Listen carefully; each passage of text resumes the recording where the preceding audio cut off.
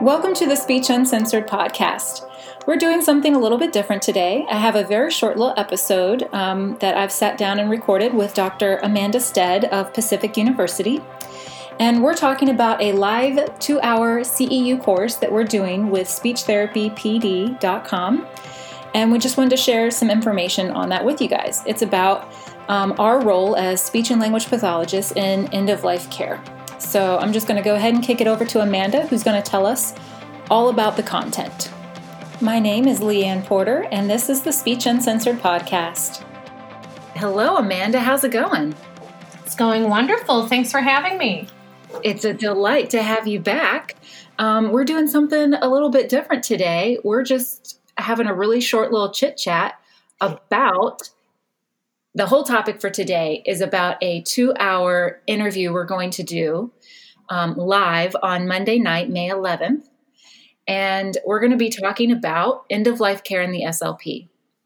Now, for those who have listened to the podcast before, you were on for an hour for our podcast where we talked about end-of-life care for the SLP. So how is what we're going to be doing May 11th different from what we did in April? Well, I'm actually really excited to be able to offer this follow-up. And I think one of the things maybe your listeners heard in our initial conversation is that we didn't have the opportunity to really dive deep into some really good and complicated case studies and like tangible tools and really how you're going to take this to work with you on Monday and really start to institute some real tangible change and try some things on to help get you more engaged in providing better care. Ooh, okay. All right. I love everything that you said there. Those are like all the things I look for when I want to learn something is how do I apply this? How can I take this and put this to work the next day? So why would an SLP want to participate in a CEU on end-of-life care? Like why are we talking about this? Well, I think really the pitch that I want to make to all my SLP colleagues out there is that this is really a part of our scope of practice that I think a lot of us didn't receive a lot of support in learning tools. And I don't think our settings have always supported us in doing the right work or learning how to step into that work. And what we know is like our scope of practice is telling us to be in those spaces. What we know is that that is a really important formative moment for families and patients, and that it really warrants like the best evidence-based approaches and family-centered care that we can provide. And I think this relationship between we haven't had a lot of support educationally, we're not getting a lot of support in our setting, and that's leaving us feeling like we don't know what we're doing, really warrants the opportunity to say, here are the tools, here's how you do the work, here's the right places to begin, here's the right questions to ask. And I think give you the opportunity to sort of learn how you're going to step into the setting if you haven't had that opportunity yet, and how you can do the work differently or try some new things if you're already operating in those settings. Okay. Excellent. Ooh, yes. I'm so looking forward to this. I'm so glad I get to be a part of this. I'm really thrilled.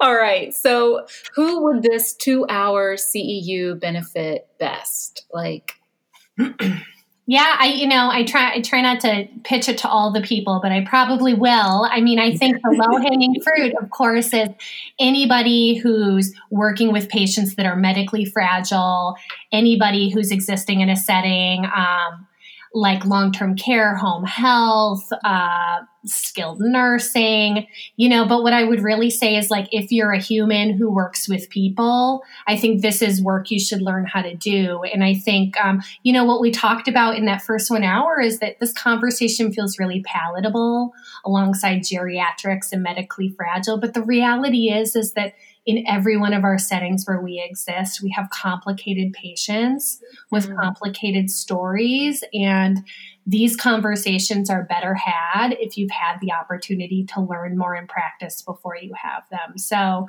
if you're a human, you should definitely participate in this course. Excellent. So let's talk a little bit more about the nitty-gritties of the course.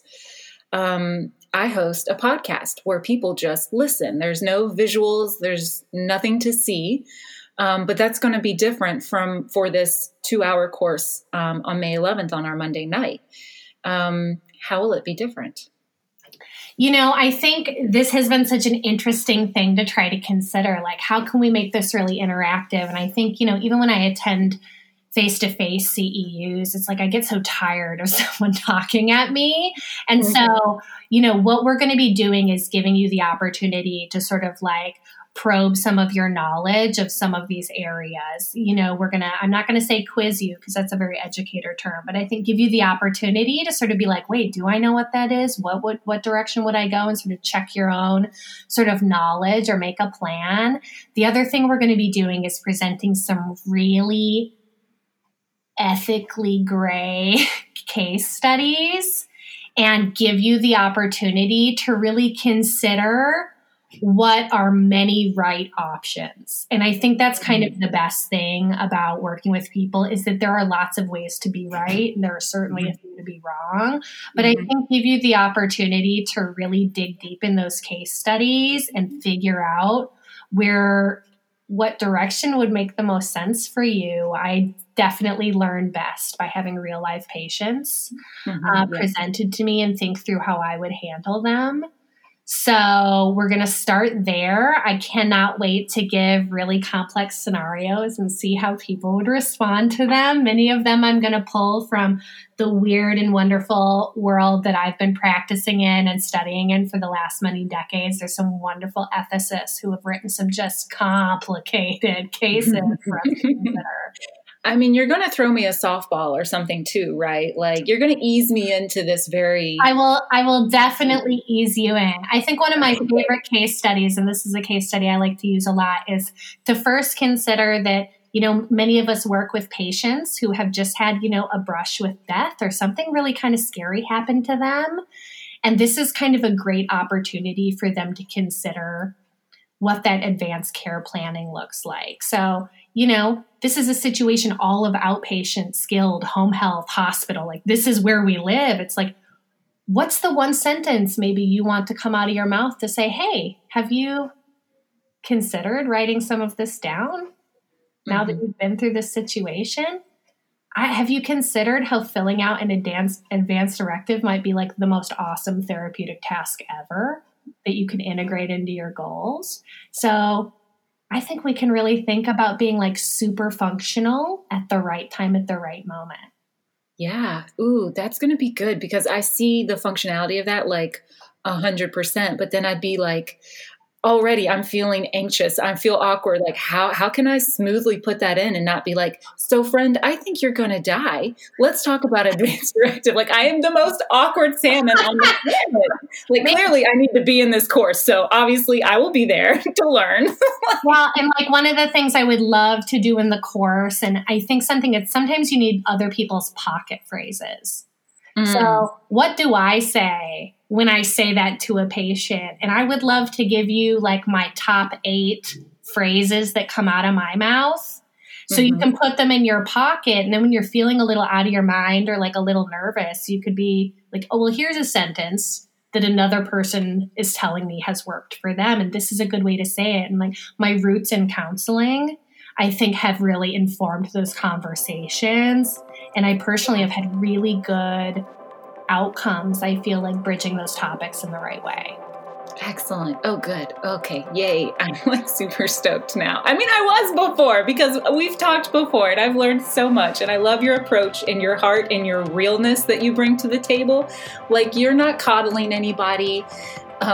You're being real and honest and treating them like a human being, which is exactly what we all want in these moments. So, all right. Okay, so yeah, it's going to be live 2 hours that will be recorded, so you'll be able to access it if you're not free that Monday night in May 11th. And you get to see our beautiful, charming faces and all their splendor.